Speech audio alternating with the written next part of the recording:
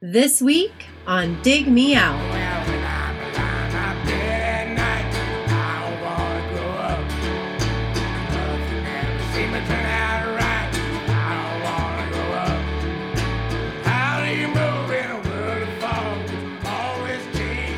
With your hosts, Jason Zia and Tim Minichi. Jay, we're back again with another episode thanks to our Dig Me Out Union on Patreon. You can help us make the next episode happen by joining us at dmounion.com or digmeoutunion.com. That's all the URLs, Jay, that we could possibly, we could have some .orgs, .nets, .ru, .au, .nz. .edu. You have those? .edu. Yeah. Dig Me Out University. Well, we need to start a Dig Me Out University. Actually, DMO Union should be .gov. DMOunion.gov. Yeah, I agree. I agree 100% there. I'm especially interested in this idea of an educational, like a Hogwarts, but for 90s.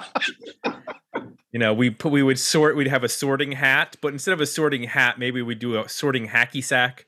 Where we kick the hack around, we hack it around, and then wherever it ends up, that's the house you're in. Oh man, playing hacky sack on the quad.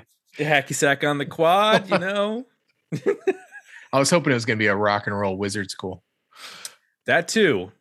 That's when you make it to like the next level of like grad school. Yeah, but we call it rad school.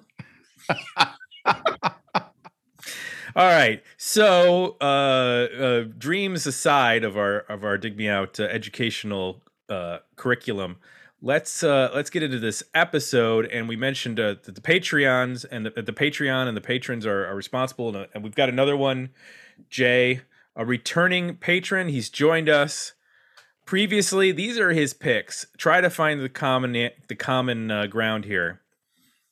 2018 Gwar. Scum Dogs of the Universe. 2019, Material Issues, International Pop Overthrow. Wait, what? 2020, Eels, Electroshock Blues. Okay. You lost me. Here's the thing. They all have drums. Right. Guitar, bass, and vocals. This is true. So I think that's the commonality. We found the pattern. We found the pattern. Andrew O'Connell, Andrew OC is back with us. Welcome back, Andrew. Pleasure to be here. Always love talking to you guys. This is great.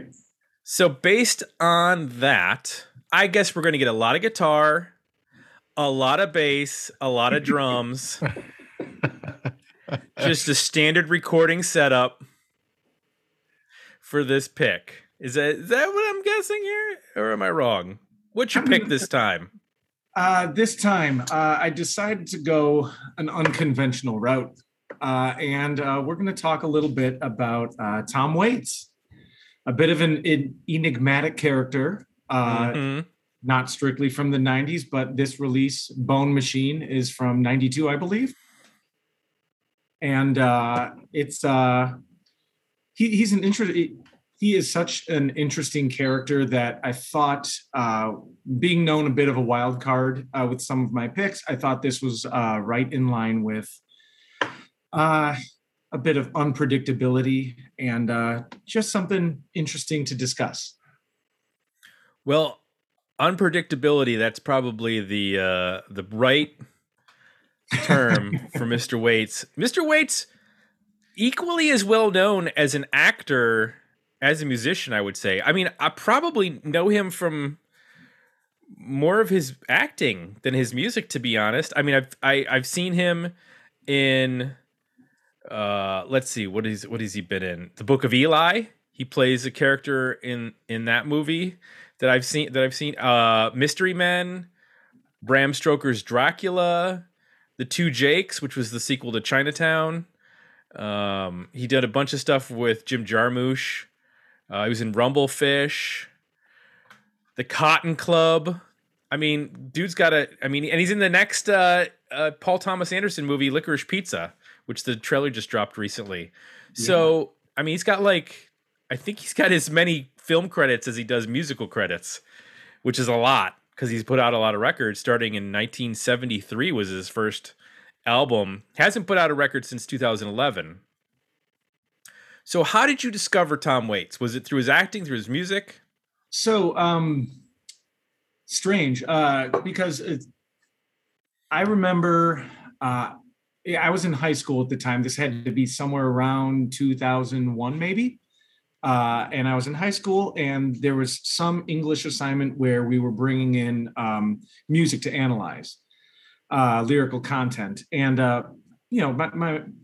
my English teacher had asked me, what kind of music I was into. And I don't even know what I really brought in to analyze. It was probably something like the Smashing Pumpkins or, something along, mainstream rock that would have been on the radio around then. But she brought up Tom Waits, and I'm just thinking, Napster music's free, so why don't I go ahead and check out what my English teacher brought to the table? She didn't play it in class, but I was just curious, and through a couple random Napster downloads, I checked out a couple songs. One of which I think was Going Out West, which is from this album. And I probably only got through 2 or 3 songs before I was just thinking, like, I don't really think I can do this. Maybe 17-year-old me was not ready for what Tom Waits was all about. But there was enough there, and it was on my iPod because it was an iPod then. Or it probably wasn't even an iPod yet, but it made its way onto my iPod, where throughout the course of, say, 10 years, I would revisit this album, and I would get a little bit further into it every time, and I would find more and more pieces that were at least a little bit more interesting. And over the course of a long time, he has so much artistic output that I would not consider myself a Tom Waits expert, but I've branched beyond just a few Napster downloads to an album to a couple more. But so by all means, not an expert, but I've made my way to exploring more of the discography based on my English teacher's side comment and So the interesting thing, I don't really know much about Waits as a musician. I know. See, that's interesting to me. That's weird, right? Because you mentioned his acting career, and you're right, it is impressive. I know less of it, but it's a pretty long sheet resume. So the thing I didn't realize is how many of his songs have been covered. Yeah, that's the crazy thing. Willie Nelson, Johnny Cash, the Ramones covered "I Don't Want to Grow Up" off of this record. Tori Amos covered him on her album "Strange Little Girls." Scarlett Johansson on her album "Anywhere I Lay My Head," she covered. Bruce Springsteen covered "Jersey Girl." Norah Jones. Bob Seger covered "Downtown Train," which I think is probably the song that maybe people know the best of his in terms of covers. And here's a quote that I found. I'm going to see if you can guess who said it. "Tom Waits is my favorite artist now. I completely resonate deeply with his music, his voice, and his lyrics. I buy everything he ever does. He's one of those guys who are totally at one with the creative element, with no excuses or concerns about what's going on around him. Totally uncompromising." Any idea who said that? Dylan? Steve Vai. There you go. I would never have expected Steve Vai to be a Tom Waits fan, but on the covers, the reason I knew of Tom Waits, I guess just vaguely, but I became more familiar with his music because the Bullet Boys covered him. on their second record, they cover Hang on St. Christopher, and it's a pretty awesome cover. And I remember hearing it thinking like, wow, this is a really different. I didn't realize it was a Tom Waits song at first. And then I read the credits. I was like, holy shit, they covered a Tom Waits song? Well, Chad, there's a Queens of the Stone Age cover of Going Out West, I think. And who's the Red Hot Chili Peppers guitarist? That's last name is Klingelhofer? Josh Yeah. Klinghoffer.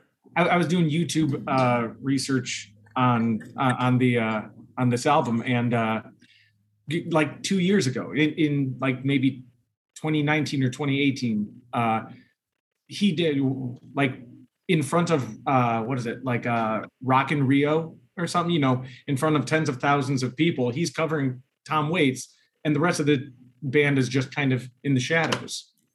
So it's like one of those, like, he's a real artist. Yeah. Oh yeah. So there are guest artists on this album. Keith Richards appears on this record. Oh. 2 members of Primus. A member of Los Lobos. Here's the interesting thing. This has all been reciprocated. On Dirty Work, the song Harlem Shuffle, Tom Waits is on that song.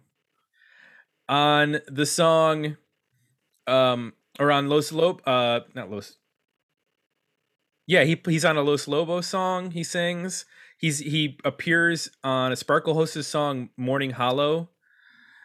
He's recorded with, in addition to that, The Replacements, Bonnie Raitt. Who else? Dan Hicks and the Hot Licks. Muse. They did a cover of What's He Building in There, and he appeared on it. Which I think that's probably the first time I actually heard Tom Waits. Yeah, I've heard that song. How did we hear that? Because I've heard that too. I don't know. It was probably on like a Halloween soundtrack. I feel like I saw some kind of performance of that. Maybe. Or somebody used that as like their stage entrance or something. I don't know. I have a vague memory of that. He's even appeared with hip hop artists like Atmosphere and NASA. NASA being North American, South American hip hop group that's the acronym. But he's played with a ton of people. A ton of people have covered him, and it's just fascinating that he does have this sort of under the radar career, but that musicians absolutely, like Bob Dylan loves him, and obviously he's been influenced by Dylan, so it's like a back and forth between the two of them. So Jay and I, we don't have a lot of experience with Tom Waits, so we're both coming into this pretty new. We didn't get any comments. We got a lot of votes over at Patreon, which we'll get to later, but people were like hesitant to comment. And I did reach out to the community. I said, hey, is anybody a Tom Waits expert? Do you want to come on? They were like, no, there's no Tom Waits experts. So it's an intimidating discography to go through. It's, when you're starting early 70s and his last album was in 2011, there's a lot. I think this is his 11th. This one that came out in 92, I think, was his 11th album already. So yes. And it is the start of his daunting. It's considered the start of the unofficial apocalyptic trio. Like there was a trio of records before this, which were Swordfish Trombones in 83, Rain Dogs in 85, and Frank's Wild Years in 87. Which, by the way, those all did pretty well. Like Rain Dogs is a gold record, and he's had a number of gold records, at least in some, and he's had gold records in other countries too, and silver in various countries. Mule Variations, which the Black Rider followed this in 93, and the Mule Variations, which is one that I've heard the name, but I don't think I've checked it out. That ended up selling like 500,000 in the US, 500,000 in Europe. So that's like 1 million worldwide. And then he's, into the 2000s, as records have sold less, he still pulled in 100,000, 200,000 in sales for record. They've been pretty spaced out. Yeah, I think to me, maybe that's part of what kept me kind of interested, towards the turn of the century. He was probably still pretty low key, but as the next 10 years went on, I probably saw a whole lot more, maybe articles or something else reminding me to go check him out. I don't know what's he building in there? I don't know what that's from. Anybody, do you know what album that's from? I can't find what actual album what's from. That's all right. We don't have to know that now. That we're not talking about that record. We're talking about Bone Machine. Jay, tell me one thing you liked about Bone Machine by Tom Waits. It's a very unusual, in many ways, musically, which I knew what I was kind of getting into vocally with him, but I didn't know. And I had this sense that there was, a heavy use of percussion, but other than that, I didn't know really for a full record, this is 16 tracks, what I was going to hear musically. So I thought the arrangements were really unique, and I'm not quite sure what other artists could pull them off. There at times, they're definitely very percussion oriented, but the rhythms and the syncopation is very sophisticated. And I don't know if that's like his jazz background or what's going on there, but there's a looseness to it. Yet when he starts singing, things come together and they start making sense. But there are definitely portions, especially when songs start, you're just like, this is just a bunch of tin cans clanking. Like, what the hell is going on? And there's very rarely a full drum kit on this whole record. 16 songs. I think maybe one song has like might be Black Wings is the most straightforward from a drum standpoint, where you can kind of hear, brushes and maybe a kick drum in there. We'll take an eye for an eye, a tooth for a tooth, just like they say in the Bible. We'll never leave a trace or forget a face of any man at the table. Any man at the table. When the moon is a cold chiseled dagger, and it's sharp enough to draw blood from a stone. You rise through your dreams on a coach and horses, and the fence posts in the moonlight look like bones. I bring that up because the record, it sounds full, and it's got a great rhythm to it. It can be propulsive at times, I guess mainly because of his vocal. It can, be ballady, but not feel slow. It's just a really kind of puzzling, interesting way to produce a record and arrange music, and to not have have such like a ramshackle kind of percussion approach to it. Even like guitar wise or bass wise, there's rarely like a discernible chord sequence. It's more of like things coming in and out for most of the record. There are a couple piano songs in here where it does fill out a lot more. The piano parts are fuller and more complete, and there's definitely a bed there. And those take on a certain mood. I think Black Wings is another example where there's kind of a string banjo, that fills a lot of the middle. But I was really taken by like how sparse or open a lot of this sounds, how loose it sounds. And I think that's probably mostly to serve the vocal. So I can appreciate definitely these songs are, well, they're songs first, but then they're sort of arranged in a way to spotlight his voice as almost like a character. And I think just conceptually, that's the way I perceived it. Is the focus is on his performance of the lyrics and like what he's going to do with his voice, and then the rest of the music is just doing enough to keep things moving and create atmosphere, almost a cinematic kind of feel to it at times.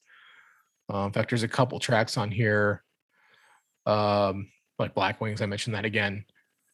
That sounds like, I actually did a Google search because I could swore that song had been used in an HBO, like as a intro music for an HBO show.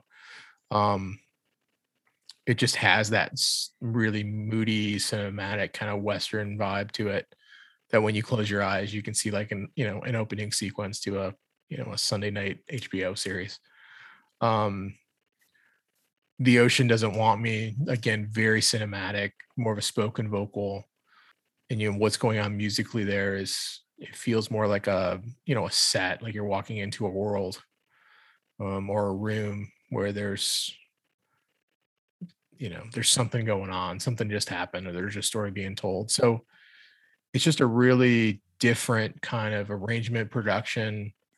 And then obviously, we'll get into it more, but the different voices that he does, and they're not all successful for me, but I think the ones where he really locks into more of a traditional kind of format, where it feels more like a traditional blues song or a rock blues song or a folk song, or like a kind of a dreary country ballad, like those I can connect with more immediately. Like I get like, oh, this is this type of song and this is why he's singing that way. And, I can start moving forward.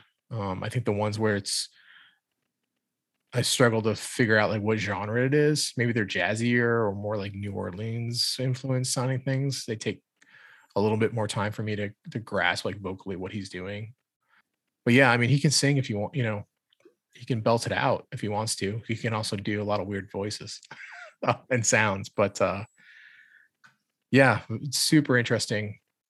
Listen, I had not spent this much time with a Tom Waits record, so it was a journey.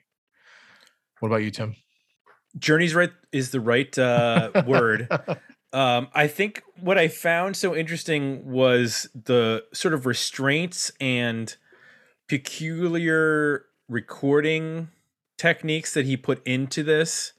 So he recorded it at a regular recording studio, but instead of going into like a recording booth or a room, he went into the cellar where was a cement floor with a water heater, which obviously got used as part of the percussion, like tapping on the water heater. He also had a custom instrument built called the Conundrum, which was basically like this rack with all these different like metal things attached to it that he could hit, and they would create different sounds. So this is a very percussive record, like you mentioned, that is unlike anything we've really tackled.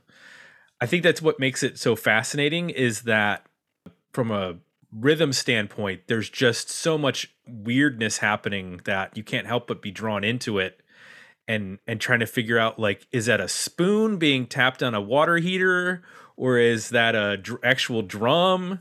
There's a ton of really interesting, cool little things that coming out, whatever they're like steel guitars, or there's some horns here and there. There's, occasional guitar that pops up most obviously on Let Me, or I Don't Want to Grow Up, which the Ramones covered. And Going Out West has that fuzzy guitar riff. Yep. And then That Field, the last track, features Keith Richards playing guitar. Oh, okay. Which is not like a very showy guitar part. It's just sort of like a picking thing that's happening there.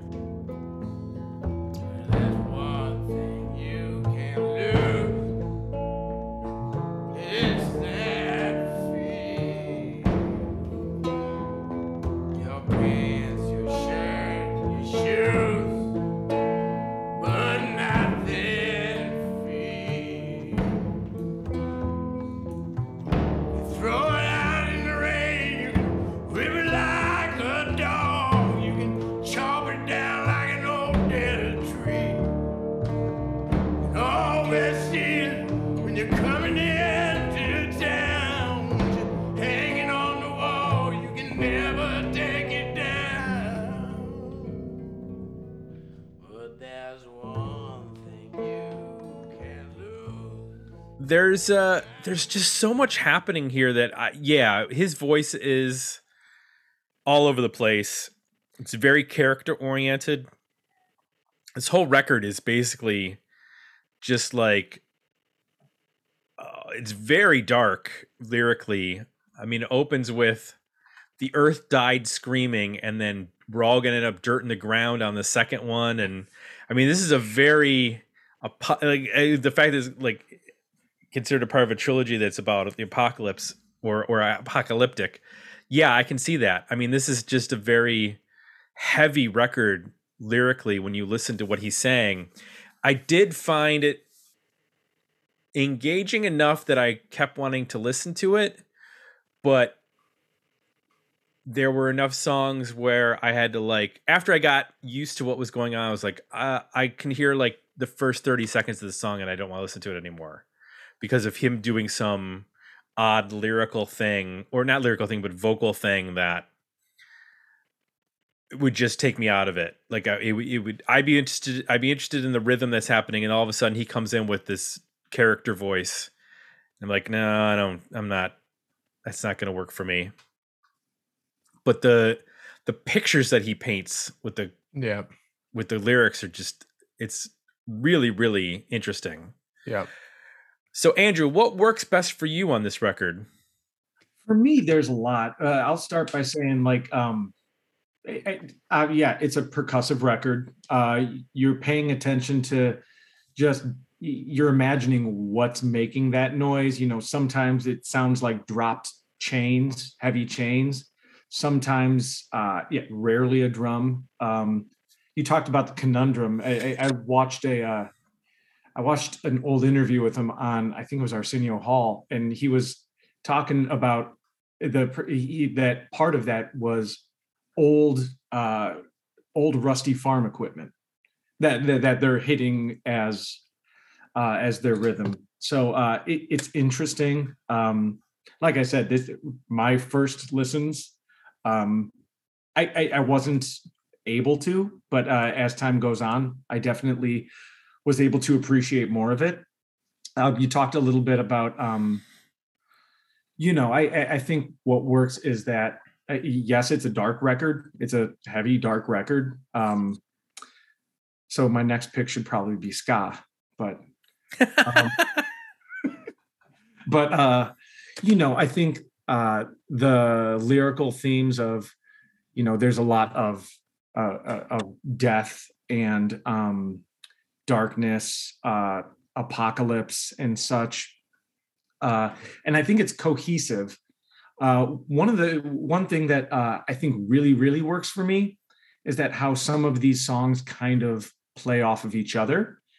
You hear something like "The Earth Died Screaming," but then a couple songs later, I almost view it as a response for Jesus going to be here. He's going to be here soon, as a call to that.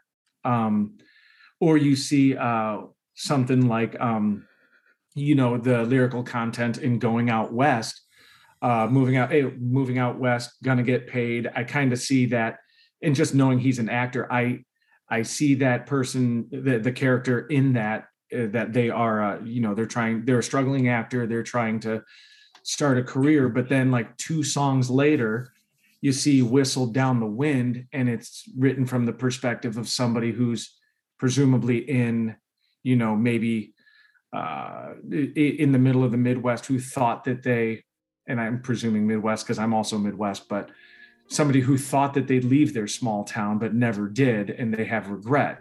I grew up here all of my life. I dreamed someday I'd go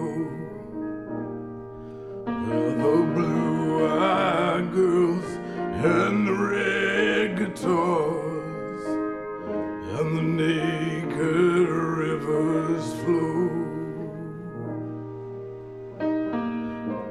Now I'm not all I thought I'd be. I've always stayed around. I've been as far as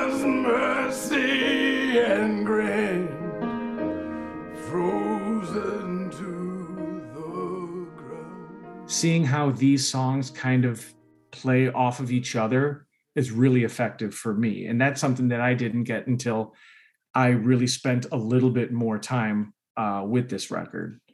I do. So we talked about his voice a couple times. So I think, for somebody who hasn't heard Tom Waits before, he has let's just call it a gravelly voice to start with. But there's a lot of different levels to that. Not to go to the next part yet, but I think some of the songs are a little less gravelly, and then some of them sound like he had gravel in his cereal for breakfast. So there's a little bit of range there that I think he plays with, which works for me, because sometimes that he can pull that back a little bit, or like even imagining what that gravel falsetto does in Dirt in the Ground, that really works for me.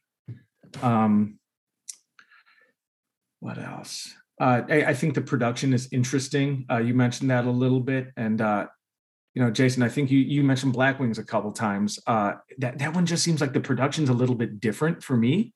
That one seems like it was kind of done proper, and everything else was kind of done, in that cellar, and it's a little bit different. But and just that going back to the percussion, sometimes you'll hear just layers of interesting rhythm, and then when you're listening really close, you hear a second percussive layer under it with, say, maracas or something. Yeah, for me, those are some of the things that works particularly well. I liked I Dirt in the Ground. You mentioned that one. It gave me weird vibes of like a band like Morphine. When it starts, it has the saxophone that gave me I was wondering if the guys from Morphine might have played on this record, which they don't. It's Ralph Carney is playing all of the horns, all the brass on this record. But I started to see the connection to like 90s bands in terms of being influenced by Tom Waits in ways that I didn't really see before. And Going Out West, I know that one's gotten mentioned. That was in Fight Club, which I didn't realize until I probably heard the song in Fight Club and didn't know what it was. And that song's been covered by a number of artists like Widespread Panic and Queens of the Stone Age, which I think that might be my favorite on the record, because yes, it is the most sort of traditional, but I also love that chorus just gets me like that. When he says, "I know karate and voodoo too," like it's fun, even though I know he's playing a character that's kind of a menacing character, where he talks about taking off his shirt and like, this is a guy who wants to brawl. That's what he's singing about. Like this like sort of crazed character. But it works really well in that track and in a number of other tracks.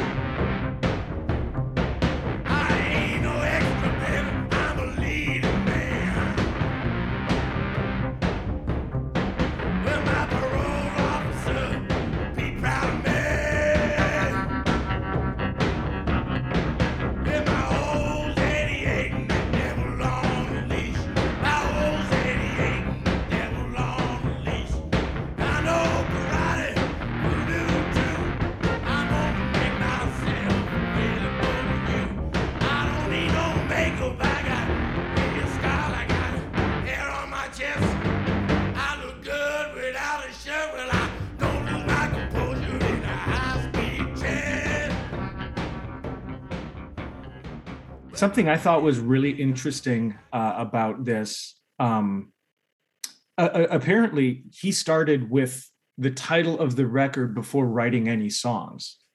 He said for writing this album, he said, okay, if I have an album named Bone Machine, what are those songs going to sound like? And he let that exploration kind of dictate where that went, where, maybe, is Bone Machine kind of like a horror theme? Is this going to be Halloween music? You know, and then Bone Machine, obviously bones have ties to death and themes along that. Sorry, Kitty James Dio's making an appearance. I wondered if there was some sort of homage to Bone Machine by the Pixies, like not homage, but like where that title came from. Because it came out, Bone Machine, the song is from the '88 album Surferosa, which is 4 years before this. And I could imagine Frank Black being a fan of Tom Waits, especially his lyrical approach. You know, Frank Black has such a lyric. His lyrics have a lot of biblical references. And there's a lot of stuff about heaven and hell on this record, and Jesus. There's a lot going on as far as religious themes. So I wonder if there's a connection to there at all, or if Tom Waits was just like Bone Machine, boom, it's in my head. I don't know where it came from, and he didn't listen to the Pixies. Maybe he just saw Terminator 2. That didn't come out yet.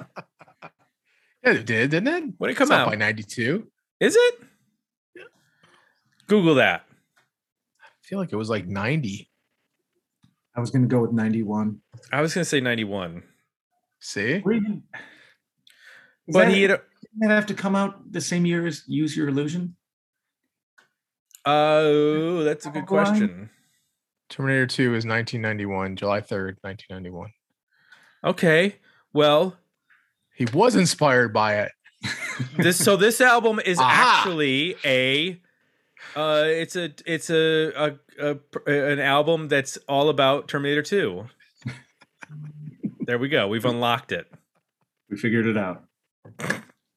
That would be funny if he was like, "Oh yeah, I love Terminator 2. That's what that whole Bone Machine album's about." What? Now, I did find interesting in doing a little bit of research is that Kathleen Brennan, who's his wife now, she co-wrote like half the record with him lyrically. She only plays on one song, the opening track, but she has a co-write on like half of this album. Interesting. I wouldn't have thought he's the type of person that would co-write lyrics.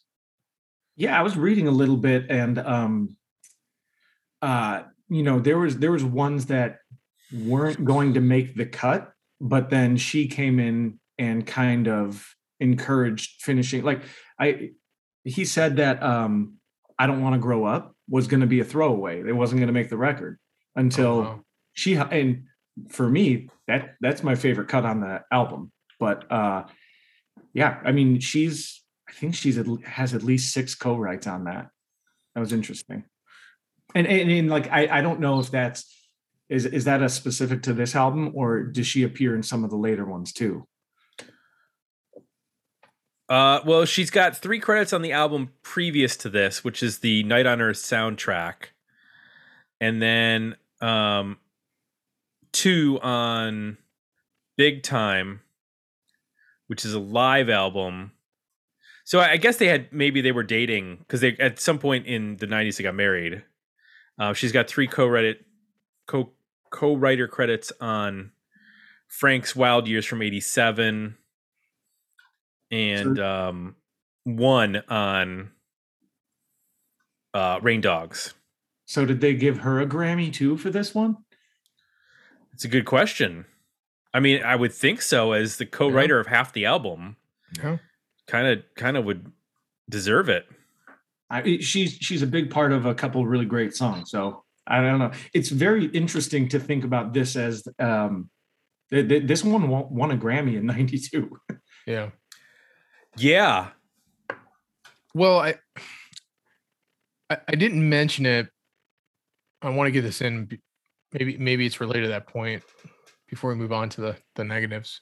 Mhm.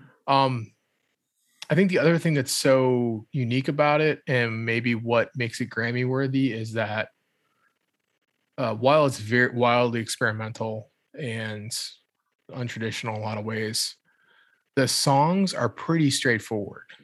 Mm-hmm. Like most of them are solidly written.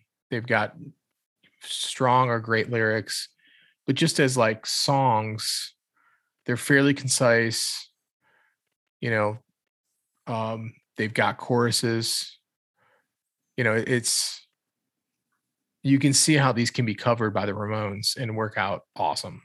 You know, now I'm fascinated by, like, you know, as we transition into the negatives, there's Sure. so much sometimes to get through. I'm fascinated with, you know, how some of the folks who've covered him successfully, like, get to, oh wow, there's a great song in there, because sometimes it can be hard to probably get to it. But the bitter point is just these are all well written songs at the heart of them. It's just Yeah. the presentation is very unconventional. Yeah, I think if you were to break down the actual note sequence, and that there's a lot of sort of traditional blues format, or and if you get into like how their songs are structured, it's a lot of verse, chorus, verse, which Mhm. he uses it in such an interesting way that you don't get sort of sick of it No. because you're so focused on what he's presenting. Yeah. And then for the most part, they're not long songs either. So he's able to get through. This is a 16 song record, but it's only 53 minutes, which this is a Soundgarden record. It'd be 73 minutes. So, yeah. Which is not to say I don't want to listen to a lot of Soundgarden, but there's a few songs over 4 minutes. Most of it's in like the 3-minute range. Some of them are only like 2. two, yeah, one. There's some short songs. It's some of them, like you said, are concise. You know, with an experiment, you know, you don't necessarily want to drag it out. Yeah, he seems good to know that he doesn't have to drag out the long weird stuff or do the weird stuff too long. Like he can kind of keep it short if it's weird, which is it's an interesting balance of the sort of commercial with the artistic in that respect. Yep. So the big elephant in the room, Jay, what doesn't work? It's Tom Waits sometimes. Yeah. It's over the top. I don't love his falsetto. I started to perk up on this record when you get to track 5, Who Are You? Because he starts that song off in that croaky, gargly kind of voice where you're like, what is he saying words? But then all of a sudden it starts to emerge like fairly quickly, and he starts belting out this chorus. And that's where I think I got pulled into the record more. I'm like, okay, wow, okay, he can kind of get out of this. Like he can deliver like a really emotional bluesy kind of vibe with his voice. And that you get more of that with like Jesus Gonna Be Here, again, like fairly traditional blues sound, but you can hear like, oh wow, he can really deliver that. So then I think through that, then I started to become more open to some of the like the ballady stuff where his voice is a little weirder, but it's not doing a falsetto. You know, I sort of could walk the line then of like understanding like what he's capable of and like what he's trying to do. But I think the first, you know, at least the first 4 songs of the record, I really struggled getting past the distraction of all the theatrics and the vocals to like really grab onto what the songs were. And I think overall there's moments where you're either the presentation can get in the way, or it's making me think of things that like in the Coliseum. It's kind of a great song, but there's something about the way that it's presented. It sounds like the villain in a Disney movie singing that. I can imagine, a cartoon character singing that. It's so theatrical and over the top. It reminded me of The Princess and the Frog. Yeah. Yes. To be honest. Which takes place in New Orleans. Right. So it starts to get almost so over the top that it's a moments comical. And I don't think that's what his intent here for a super dark record. So I think largely that's where I struggled, and either would take me more time to really get it, understand that material, to get used to it or to grasp it. So that's what didn't work for me. Yeah, I mean, it's really, you got to just adjust to the Tom Waits world when you're listening to this. Yeah. And refocus your act. I can see how this would be extremely engaging, like live, like how he is as a performer. I think I've seen him in bits and pieces playing live and engaging. And in some ways, it's not that far off from like Nick Cave in that sense, where it's character driven and it's these story songs. I feel like there's a little less variation in the vocal with Nick Cave, but there's some Nick Cave stuff that's musically not far off from this in terms of being very percussive, especially like the later albums that he's been doing with Warren Ellis. And I agree with you. Like the first couple songs, I was like, I'm not sure I get this. And then when Such a Scream hit, which is very bluesy, I was like, okay, I see where this is kind of going. And it kind of hit a groove for me there. And there's the occasional song that wasn't quite working as well, but with 16 songs, it's going to happen. But there were like moments where it felt like this is not that abnormal, even though it's so weird. But I guess I had enough perspective from listening to blues and stripped down, listening to Royal Trucks helped me prepare for this in a weird way. Right. You know what I mean? We've been preparing for 10 years to finally take on this record. Right. It kind of, you have to hear a lot of things to get sort of prepared for this, because I can't imagine like if I played this for someone who's only listened to like pop radio, it would be like, no, I don't understand. Watch their reaction. Oh, I had it on. I was reviewing it and had it on over the speakers, and Courtney was like on the other side of the house and heard like probably 10 seconds of one song. She's like, "My God, what is going on up there?" She's like, "Is that the review the album you're reviewing?" So, no, I had it on the Alexa in the kitchen, and my 4-year-old daughter goes, "Alexa, stop." Alexa, play Britney Spears. Alexa, you're terrifying me. Alexa, are you okay? Alexa, this is nightmare fuel. Oh, that's my A behind me talking to me, right? Because I said her name. Mm-hmm. What doesn't work for you, Andrew? Some songs are better than others. I think you did mention In the Coliseum. I think that one. I think that might be the longest one on there, and I think it does kind of suffer from being a little bit too long, which might feed into that Disney comical type view or whatnot. But like a lot of albums in the 90s, this is 50 something minutes. It's 16 songs. That second to last one seems like it's just mostly noise. Mm-hmm. I think there's a good maybe 30 seconds of kind of like static noise intro into All Stripped Down. So like there's some, some editing that I think it would benefit from.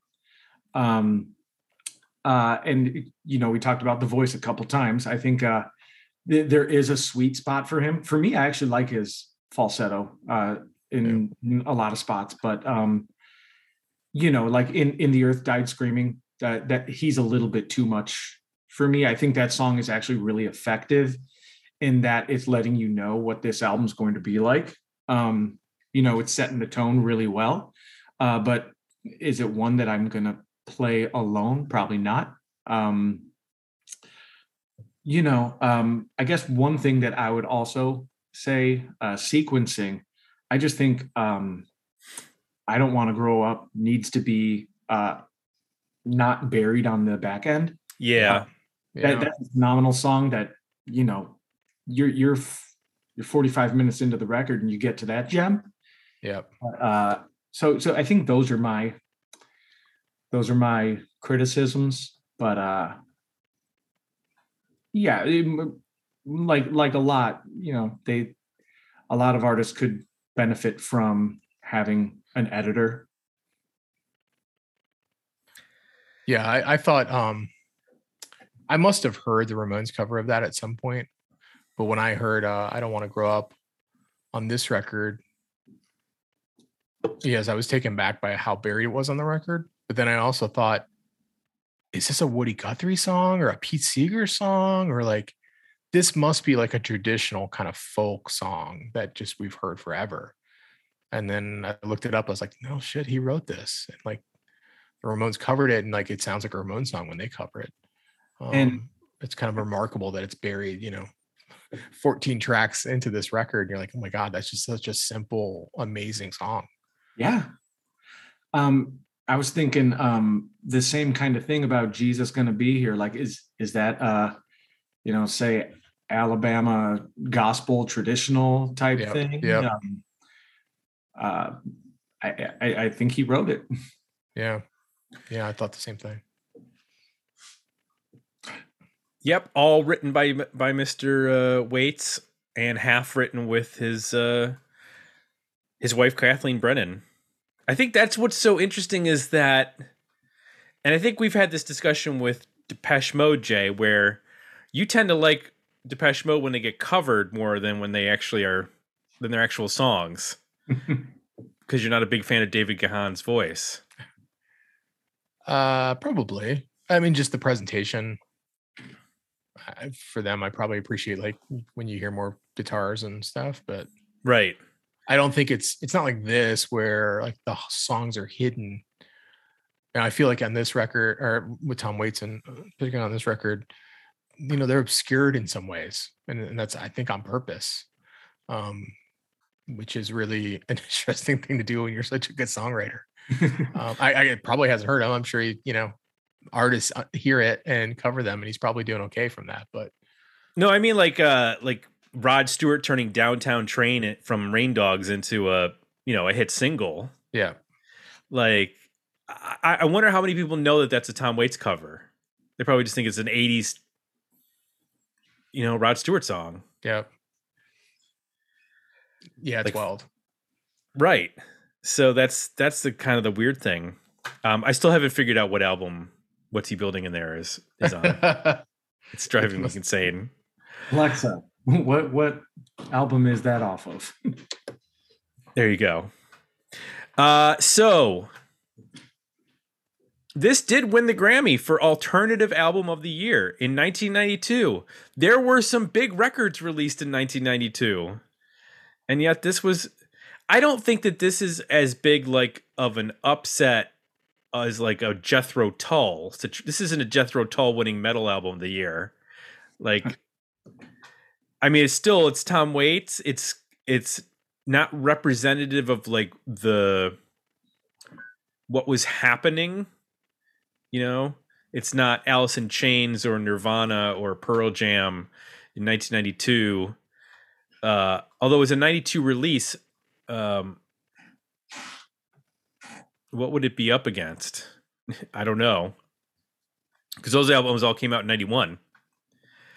I'm sure there were some huge albums in '92 as well.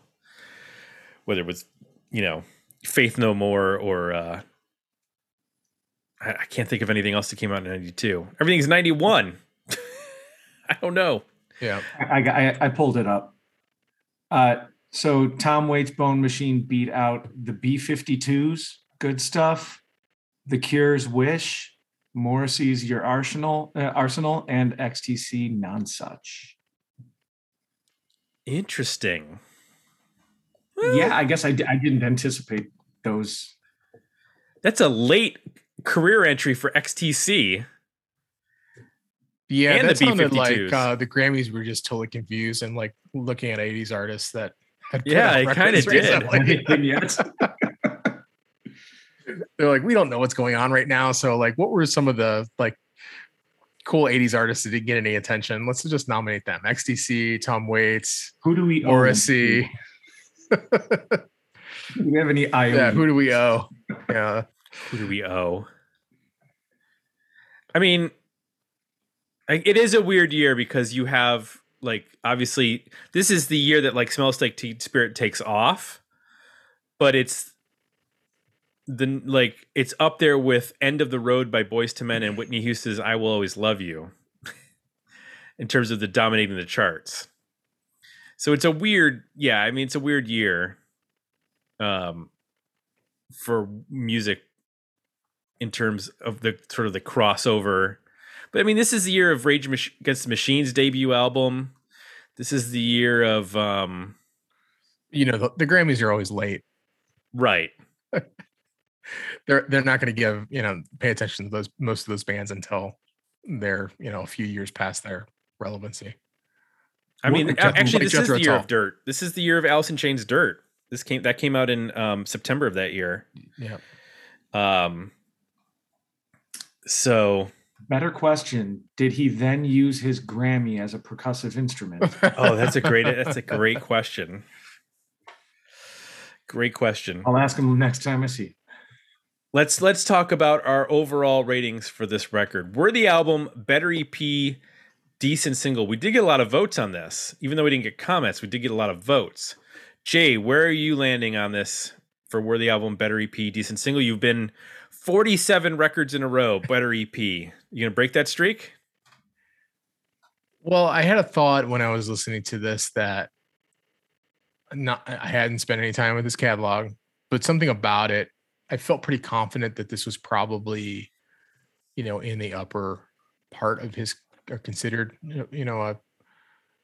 a good record in his catalog and representative of him. I don't know why, but I guess my sense was this is if you're a Tom Waits fan, this is probably a worthy album. I am not a Tom Waits fan. I am Tom Waits curious. That's how you start. That's a good way to put it. That's how you start. And at that point, I am gonna say an EP. I really divide the record in half. I like 8 songs, and there's I think 8 songs that I'm still not understanding. So my EP would be, and I'm looking at the rest of his catalog. I mean, he puts a lot of songs on his records, which is odd to me because he just doesn't seem like an artist that like you really need 16 songs from at a time. He seems like more of a short burst kind of person. But on that for an EP, Who Are You, Jesus Gonna Be Here, A Little Rain, Going Out West, Black Wings, Whistle Down the Wind, I Don't Want to Grow Up, and That Feel. So more the second half of the record, and some of the more atmospheric or experimental stuff I dropped out. Yeah, I'm pretty much on board with you. I'm definitely curious to check out some of the 80s stuff that I know is pretty well regarded, like Rain Dogs and other things that I'm just not familiar with, even though I know them through covers. I do want to check them out and hear his original versions of them. Maybe I'll do that this weekend while I'm mowing the lawn or something. I'll throw it on Spotify and I'll put on a Tom Waits mix. We'll see. I I think you need to get good and loaded and just crank it on the speakers at about like 10 o'clock at night on Saturday. Just with a nice The whiskey. whiskey. There you go. See if the family appreciates that. Make sure it's outdoor speakers. Tell the neighbors. Yeah, you need to go out and I have on your Bluetooth- patio. I have Bluetooth speakers that are the shape of rocks, and we put them on the patio. Oh So I'll my go out there God. and play Rain Dogs and with my whiskey and a shotgun, and just Just blare it. I'll just Oh blare my it, and God. I'll just shoot at squirrels on the fence the whole night. That sounds like fun. That sounds like fun. Andrew, where do you land? A worthy album. I have this. I've revisited this several times over the course of a long time, and yeah, like I said, I think it would benefit from some editing. But I think it's so. I think I hear a little bit of criticism on the front end. Funny thing about Dirt in the Ground. In an interview, he said, obviously the lyrics kind of speak for themselves, whether you're a, doctor, lawyer, teacher, or wonderful podcast host or whatnot. We're all just going to be dirt in the ground. But the wheel started turning with the lyric because it was his friend in LA that would use, we're all just going to be dirt in the ground as a pickup line to women in clubs, which brings just this extra creepy little element to already creepy song, creepy album. And I think, so as you said, you start like, okay, I'm Tom Waits curious. I started that way. And then I find these little nuggets that I pick up that just make everything more contextual and more like interesting. And I think most of the songs and lyrics mostly stand for themselves. But I'm at a worthy album, and it is just I get it. Yeah, it's a bit of a rabbit hole, but I'm happy with my selection, and I'm glad you were at least curious through this. I'm actually kind of surprised because I'm thinking with this selection, going wild card on this selection. I thought it would be really polarizing. I thought it would be either. I thought it would be polarizing of either worthy album or no EPs, but like there was a decent chance that one or both of you would go single on it. Wow. Well, He's too creative to go single. yeah, I agree. In the wrong hands, this would be a disaster. But Yeah. Correct. But the community were with you. 90% worthy album, 10% decent single. You're right. 9 out of 10 votes. So we have a lot of Tom nobody Waits beat. fans, not a lot of Tom Waits experts. I'll work on it. That's fine. It's a big catalog. I mean, like we said, this is the 11th record in his career. So I mean, it took a while to get here, and in terms of his discography, also took a while to get here in terms of our podcast. This is the 10th year. We're just getting around to Tom Waits, and I'm glad we did, because I remember when this record came out, just being sort of like, who, what? And him always being a curiosity, and in terms of just this weird dude making weird music and not really understanding it. So I'm glad we're finally getting our head around it a little bit, because it's another aspect of the 90s that I think shines a little bit of a different light. Because if you had asked people, hey, who won the alternative Grammy in 92? People would be like, I don't know, Pearl Jam, Alice in Chains. Nope. Tom Waits, folks. Tom Waits. So that's where we're at. Andrew, thank you for picking another interesting album. I can't wait to do whatever ska album you pick next year. We really haven't done enough ska on this podcast for a 90s podcast. It's pretty off. I mean, ska and swing honestly have been underrepresented I expect all of next year to just be ska and swing, alternate week to week. You know, one week we'll do Cherry Poppin' Daddies. Next week we'll do some ska. Mustard plug? Less than Jake? Sure. You know what? I'm not gonna hold myself to ska. I'm not a ska expert. I'm ska adjacent. Oh no. 15-year-old me was ska adjacent. You're committed now. You're locked in. Sorry to tell you.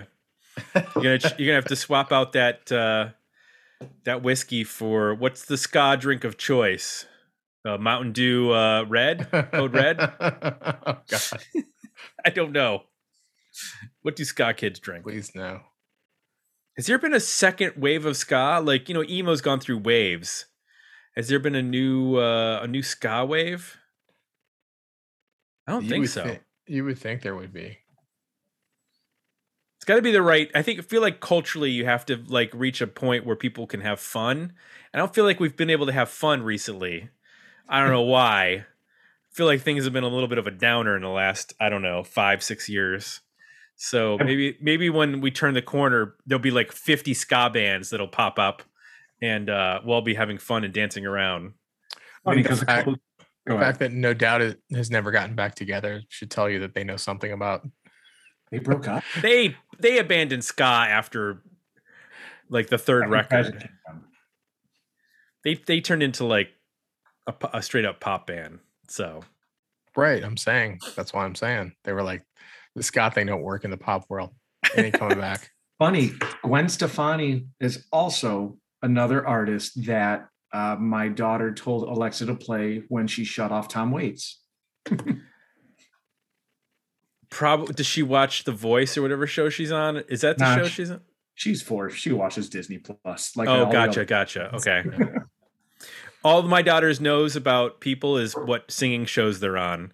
So like she's a big fan of Ken Jeong because he's on The Masked Singer. Oh, yeah. And then he's on a new show, and she's like, well, it's Ken Jeong. I love him.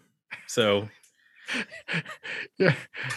No idea that he's in TV shows or movies or anything like that. It's just The Hangover. He's just a guy who hosts singing shows. You should show her The Hangover.